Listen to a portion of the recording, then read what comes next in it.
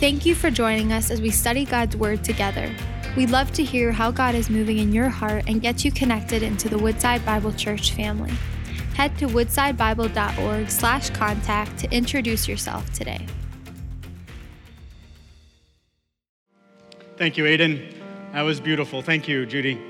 Good morning, church. My name is Abraham Phillip, and it's a delight and a pleasure to be here this morning with you. Pastor Chris and Pastor Steve are away on vacation, much needed time away, and the mantle has fallen to me to open God's Word, and what a delight it is for me to be here with you to do that. Have you ever, growing up in school, ever attended chemistry where you had to do a chemical reaction? Perhaps you built a paper mache, a volcano, where you added some chemicals to make that lava thing burst out. Anybody ever do that? Just a couple of you, okay. Well, a modern day version of that, I don't know if you've ever done that, is taking Mentos and a bottle of 2-liter Coke. Have you know what I'm talking about? There's a couple back there, reckless people back there. That's why they're back there. Mentos and a 2-liter bottle of Coke. Do you know what happens when you put those two together? Well, there's a chemical reaction that's really violent. In fact, the more Mentos you put into that bottle of 2-liter bottle of Coke, the larger and the more explosive that chemical reaction is. I was going to do that for you here this morning, but Pastor Chris and the building staff would not have been happy with me. And so I'm going to have to resort to a picture. Look at this picture. Eventually it'll show up. This is what a 2-liter bottle of Coke, that's about 5 Mentos. Just 5. And you can see there's a chemical reaction that, just overflows. It just explodes out of the bottle. I show you that picture in order to introduce the series that we're going to start today that EJ already told us about. It's called Overflow. From Him, through us, to all. From Him, through us, to all. And just like that bottle of Coke with Mentos in it, it has an explosive force. So we as children of God need to have that kind of explosive overflow in our lives because we are children of God. Amen? Amen. And so in order to do that, we're going to spend the next several weeks in the middle of a letter written by the Apostle Paul to the church in Corinth. It's actually the letter of 2 Corinthians. If you have your Bibles, turn with me there. We're going to be in 2 Corinthians chapter 8. And while you turn there, let me just set the scene. Let me give you some background. The church in Corinth was a rich and beautiful church located in a rich and beautiful city. In fact, that city was located on an isthmus. If you know what an isthmus is, it's a narrow piece of land that connects two larger land masses. And as a result of its location, it had ports on both its west and east coast. And so all travel between north and south had to go through Corinth. And as a result, this was a large metropolitan city full of money and people and culture and languages and everything else that you would expect in a multicultural, multi-ethnic city. The Apostle Paul visited this church or this city on his second missionary journey, and he established the church at that point, and he spent 18 months in that city preaching and teaching the Word of God and establishing and building up the church in that city. And so we have here today the 2 Corinthians. It's written about a year after he wrote 1 Corinthians. And this letter, this chapter, this book in our Bibles breaks down into 3 very simple categories. First 7 chapters of 2 Corinthians talks about Paul's philosophy of ministry and how that philosophy impacts the relationship between Paul and this church. The last 4 chapters, chapters 10 through 13, talk about or has Paul defending his apostleship. And he really provides a sharp rebuke to some people in that church called super apostles who thought they were better than the Apostle Paul and who created some tension and some conflict between Paul and this church. But sandwiched in between those 2 sections are chapters 8 and 9, and that's where we're going to spend the next several weeks looking at. And in these 2 chapters, Paul takes the time to help this church understand the motivation behind generosity. The motivation behind generosity. And why does Paul take up 2 chapters to talk about generosity with this church? Well, Paul had it on his heart to take up a collection from all of the churches that he had established, to take it back to the church in Jerusalem who was undergoing an extreme famine. There was a lack of food. There was a lack of resources.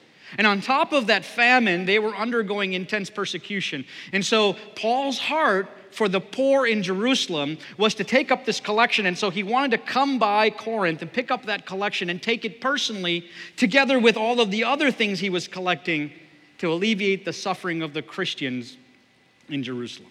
So that was his heart. That was his motivation. However, in fact, when he wrote 1 Corinthians, he had already established a need to make this collection happen. And so the Corinthian church had actually promised Paul that they would give. But because of some of these super apostles who were in the church, they had this tension between Paul and the church. And so this collection took a back seat to all the other issues that the church was facing. And so as Paul writes this letter, he spends 2 chapters to help revitalize and to remotivate this church to refocus on their generosity and to fulfill the commitment that they had made over a year ago. So I know some of you are sitting here probably for the first time or maybe even the second time, and you're thinking, here we go again, another pastor preaching about giving. You know, we think of generosity like my children, when I tell my children to pick up their toys. Do I have to? Okay. I'll get to it, Dad. I'll get to it. But as soon as I tell them, hey, pick up your toys, there's some ice cream. Ice cream? And all of a sudden, zoom, zoom, zoom, zoom. We're all over the place. The place is clean. The toys are put away. The floors are vacuumed. And it's spotless. Why? Because there's ice cream in it. And so for us, it's like that. I gotta give. Is it really necessary to be generous? I mean, come on. What I want to do is give you the ice cream. What I want to do is introduce you to grace. The motivation behind the generosity that Paul is going to talk about is the ice cream called grace. You okay with that? That ice cream sound and taste good? It's going to taste wonderful when we're done, all right? And so that's the idea. In fact, Paul, when he talks about generosity, doesn't talk about money at all. He never once talks about money. What he does do is talk about the motivation behind generosity, and that is grace. And so as Paul addresses this topic and the motivation for generosity, as we look at the first 6 verses of chapter 8, we're going to find that grace received is grace given. That grace received is grace given. So how do we know that we have received grace in our lives? How do we know? What's the indicator? Well, one of the big indicators is how that grace in our lives overflows. Just like Mentos added to a bottle of Coke has an explosive force, grace, when it impacts our lives, has an explosive force that has to overflow, that has to gush out of our lives. So what I want to do this morning as we look at this chapter, these first 6 verses, is look at 3 reasons how we can know that grace received is grace given. And the first is that grace overflows regardless of circumstances. Grace overflows regardless of circumstances. Let me read for you the first 2 verses of 2 Corinthians chapter 8. We want you to know, brothers, about the grace of God that has been given among the churches of Macedonia. For in a severe test of affliction, their abundance of joy and their extreme poverty have overflowed in a wealth of generosity on their part. So Paul here starts this section of generosity with pointing to some other churches in an area called Macedonia. I have a map for you, just a simple map, to kind of lay out the places where these cities are. So Corinth, you'll see, is in part of the lower part of Greece in an area called Achaia, located right at that little sliver of land called that isthmus. And so Corinth is part of southern Greece and part of that area called Achaia. To the north of that are some cities up in Macedonia, 3 of which we know Paul visited and established churches in. Those are the cities of Philippi, Berea, and Thessalonica. In fact, we know that Paul wrote 3 letters to those churches because we have them in our Bibles, the letter to the Philippians and 2 letters to the churches in Thessalonica. And what we know about these churches from reading Paul's letters is that they were doctrinally sound. And they were extremely generous. They were extremely generous. And so Paul uses these churches as an example to this church in Corinth in order to motivate them to generosity. But notice, as we look at verse number 4, that these churches in Macedonia were under extreme affliction. They were being persecuted by non-believers for their faith in Jesus Christ. Because they were a follower of Jesus Christ, people were unwilling to do business with them. They were unwilling to buy from their shops. They were unable to hold down a job, perhaps even losing their home because they couldn't afford to live in there anymore. Coupled with that fact of intense persecution, Paul tells us that they were in abject poverty. In fact, the phrasing that the Apostle Paul uses to talk about abject poverty really has the idea of them being dirt poor. I mean, this is not a fun place to be. I mean, if I had circumstances like this, extreme persecution and I was dirt poor, the last thing on my mind is to be generous. So what about you? I'm trying to figure out how to pay the bills. I'm trying to figure out how to make life work. The last thing on my mind is generosity.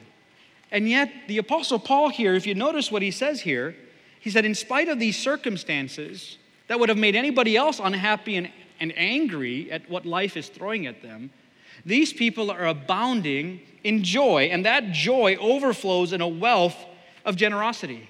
Just as Mentos added to a 2-liter bottle of Coke gushes out, these Christians in Macedonia had a gushing out experience, an overflow experience of generosity. Now, how in the world can people going through intense persecution and living in abject poverty have such an overflow of generosity? How does that work? Well, I'm glad you asked. You see, in verse number 1, the Apostle Paul tells us that the grace of God had been given to them. The grace of God had been given to them. When we think of grace, what do we think of? The normal definitions that come to mind are what? It's God's unmerited favor, getting something that we don't deserve, right? And we certainly didn't deserve the love of God, did we? God lavished his love upon us in his grace. So Jesus came into this world to die on the cross in our place. That's grace. It's something we didn't deserve. But the Apostle Paul is looking at not just the pure definition of grace and what we receive from God, but how that grace in our lives transforms us and the transforming power of the grace of God in our lives. Because when the grace of God comes into our lives, what happens is it makes us more like God, doesn't it? And what kind of a God do we serve? As far as I know, he's always giving. He spoke the word and the universe leapt into existence. The Bible says that he opens his hand and he satisfies his people. He brings rain on the just and on the unjust. God gave us his son. You notice the pattern? He's always giving. How many of you would say that God has given us something today? That God is so good? 4 of you. Okay, that's good. The rest of us, we're going to need some counseling. Pastor John is out in the foyer. He'll help you out. But God is so good. He's so good because he's always giving. He's always faithful. And when the grace of God impacts our life, we end up looking more and more like him. And one of the primary ways that we look like him, according to Paul in this passage, is that we become generous like he is generous to us.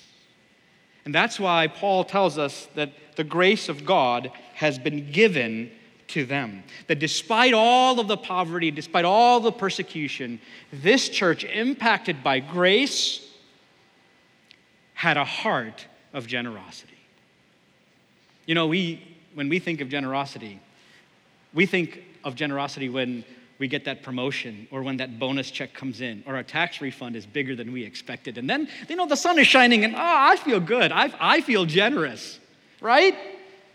But when that promotion doesn't come, and that bonus isn't there, or we end up having to pay the government more money than we thought, generosity isn't the first thing on our minds, is it?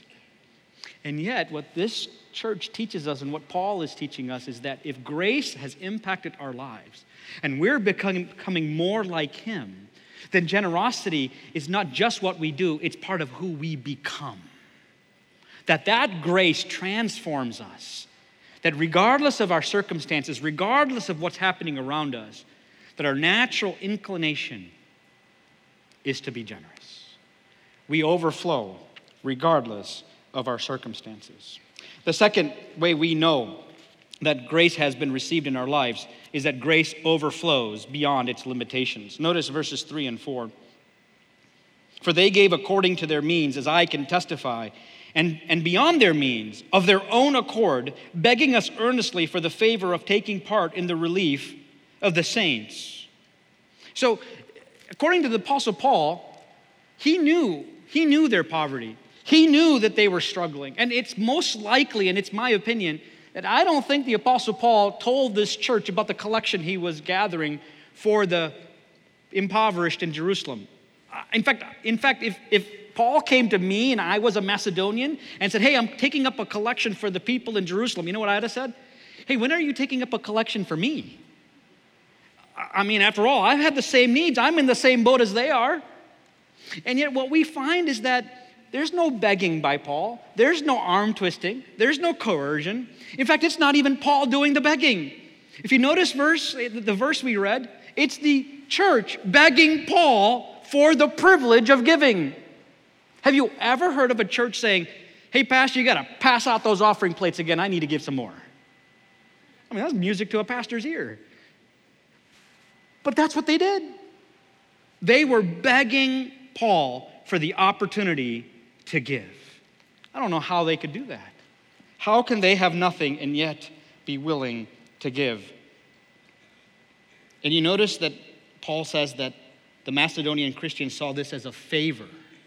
The word favor there is the word grace. In fact, grace is used 3 times in these 6 verses. This is the second time we find the word grace used. They saw it as a grace to be able to give. You see, the transforming power of grace is something that enables and empowers us to do something. And in this case, it's to give, to be generous. You see, grace has that ability in our lives. All of us have different graces. Some of us have the grace or the ability or the empowerment to do certain things, and others do not. But others have the grace to do other things. I was talking last week to a friend of mine. We were out for breakfast, and he said that many years ago, the church had wanted some volunteers to help with children's ministry. He never had done that before, and because the church had expressed the need, he decided that he would volunteer. And so that particular Sunday, they assigned him to the 3-year-old room. And he said he had never understood why children's workers complained that the service went long until that day. That day he worked in children's ministry, because every minute the service went long felt like an hour. You see, he quickly realized he didn't have the what? He didn't have the grace for 3-year-olds. But other people do. Other people have the grace to minister to children, to love children, to pour into children. They have the grace. Others do not.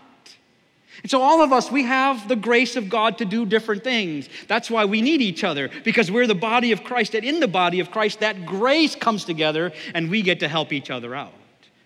But as this church teaches us, this Macedonian church, all of us have been given the grace to give.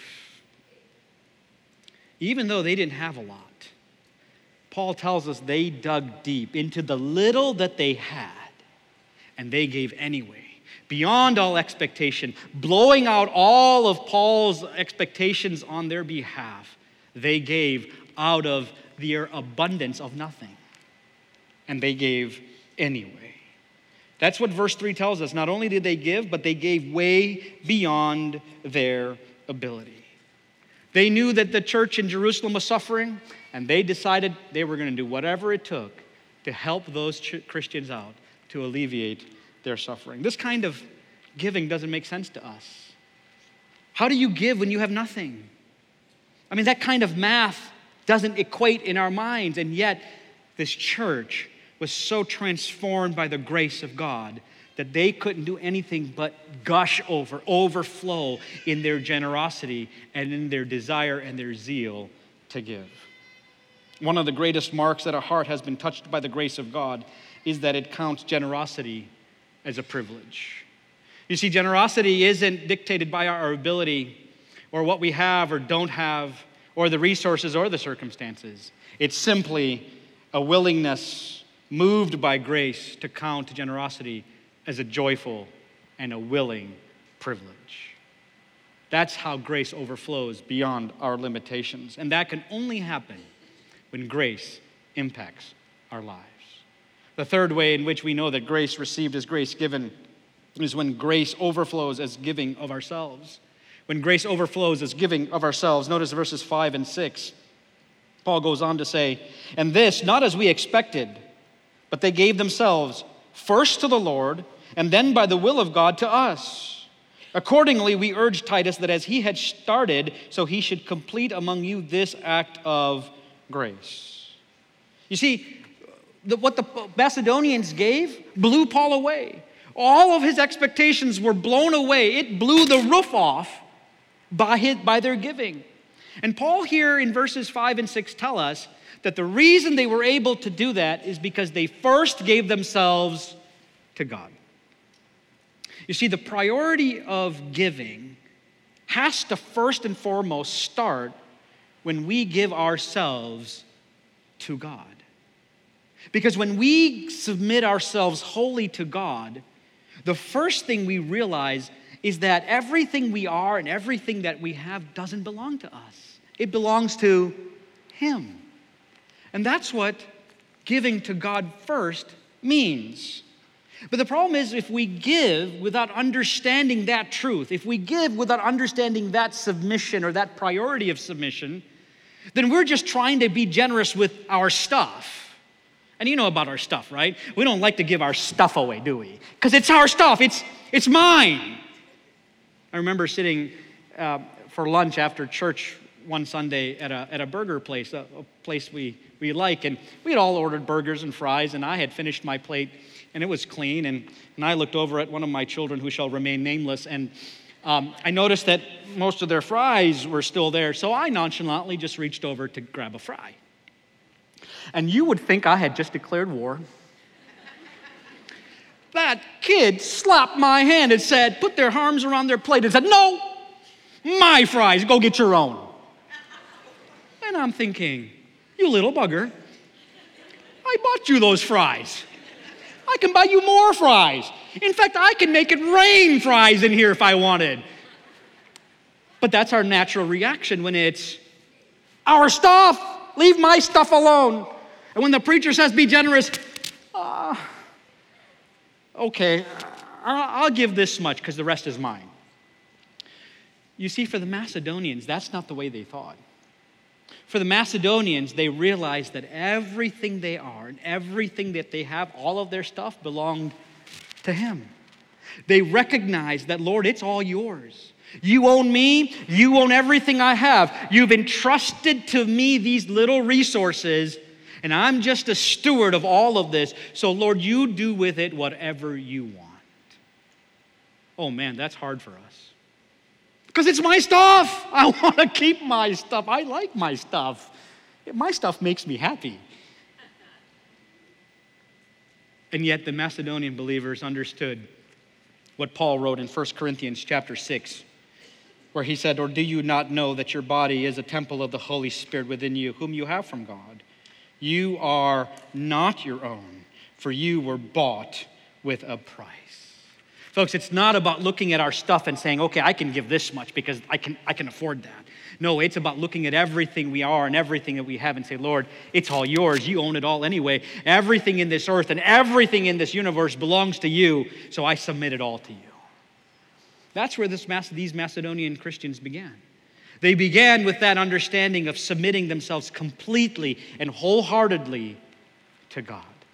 That's what allowed them to be generous.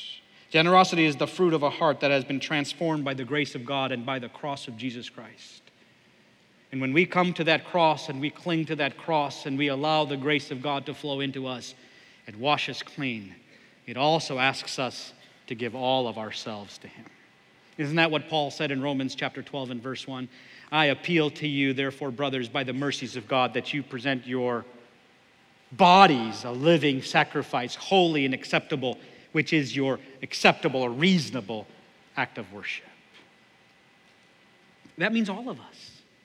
That means all of our bodies, all of our abilities, all of our skills, all of our resources, everything we have on the altar of God's grace and say, Lord, it's all yours. Do with it whatever you will. That's hard to do. You know what the problem with living sacrifices is? Living sacrifices keep crawling off the altar. But he tells us to keep coming back, to offer ourselves as living sacrifices on that altar of his grace and allow him to lead us, to control us, to distribute the resources that he's so faithfully given to us in whatever way he will. And so when Paul says to present our bodies as a living sacrifice, what that tells us is that God is not so much interested in what or how much we give. He's more interested in how much of us is in the gift. Can I say that again? He's not so much interested in how much we give. He's more interested in how much of us is in the gift. My friends, as you came today, how much has your generosity been part of you? And how much of you have you been able to give as part of that generosity to those around you? That's what the Apostle Paul is telling this church in Corinth. That the Macedonian church understood the truth. That they had submitted everything that they were and everything that they had to God. And so they gave out of their poverty. And they gave abundantly. God wants you. God wants me. There was a story about a group of missionaries who were in New Mexico ministering to the Indians on a reservation. And one particular Indian had come to faith in Jesus Christ, had given his heart, but he was dirt poor. And the next night he was at service again, and they got to the part of the service where they pass out the offering plates. And the usher came by with the offering plate and stood in front of the Indian. And the Indian looked up at the usher and looked down at the plate and said to the usher, "Could you lower it a bit?" And so the usher lowered it a bit. And the Indian looked at the usher and said, could you lower it a little bit more, please? And so he lowered it a little more. The Indian looked at him again and said, "I'm so sorry. Could you lower it a bit more?" And the usher's thinking, what in the world? So he lowered it. In fact, he just placed it on the ground. The Indian stood up from where he was sitting, stepped into that offering plate and said, "I don't have anything else to give, so I'll give him my life. Because that's all I have to give." Friends, it's not your money God wants. He already owns everything. He wants you. He wants your life. He wants your heart. He wants you to be willing to be able to give him everything. Isn't that the truth of the gospel? When Jesus came into this world, he didn't just give us a part of himself. He didn't just send us a check to help us get through our troubles. He didn't send a surrogate. No, he gave us himself, didn't he? He gave us all of himself. Jesus left the glory and the splendor of heaven behind, and he came into this world to die on the cross, to die in our place. He gave us everything. And so when we surrender our lives to him, the question we have to answer is, how much of us have we surrendered? How much of us have we surrendered to him? Folks, generosity isn't something that we do. It's what we become when we become more like him. But a heart of generosity cannot happen in us unless we first give ourselves to the Lord. Perhaps you're here today and you've never accepted Jesus Christ as Savior. My friends, that's where it all starts. That's where it starts. It starts where we understand that Jesus is Lord, that he came into this world to die in our place, to take upon himself our sins, to pay the penalty we could not pay, so that we might have a relationship with him that we didn't deserve. Friends, if you're here and you've never accepted Jesus Christ as your Lord and Savior, why don't you invite him into your hearts today? Say, "Lord, I'm sorry for the things I've done. I'm sorry for the mistakes I've made. So, Lord, I turn away from my sins and I turn to you and I accept you as Lord and Savior." The Bible says the moment you do, you will be saved. Why don't you come to know him today? I invite you to come to know him today. But for all of you who do know Jesus Christ as Savior and Lord, I'm so thankful for every one of you. But may I humbly ask you this morning, have we submitted everything to Jesus? Is everything in our lives submitted unto the lordship of Jesus Christ? Our skills, our resources, our wealth, our homes, our children, our cars, our everything. Whose is it? Is it ours and my stuff? Or is it his? God's not interested in the fact that he wants all of that from you. He wants you. And he wants your heart. And he wants all of it. I pray that you and I will come to the realization that as grace enables us to be generous, as it transforms us to be more like him, that regardless of our circumstances, regardless of our limitations, that we will give all of ourselves to him so that grace that we have received becomes grace given, overflowing from him through us to all. Father, thank you so much for this word. Father, thank you for Jesus, who came into this world to take upon himself our sins, our penalty, that he died the death we should have died. What a great and generous God you are, and you call us to be the same.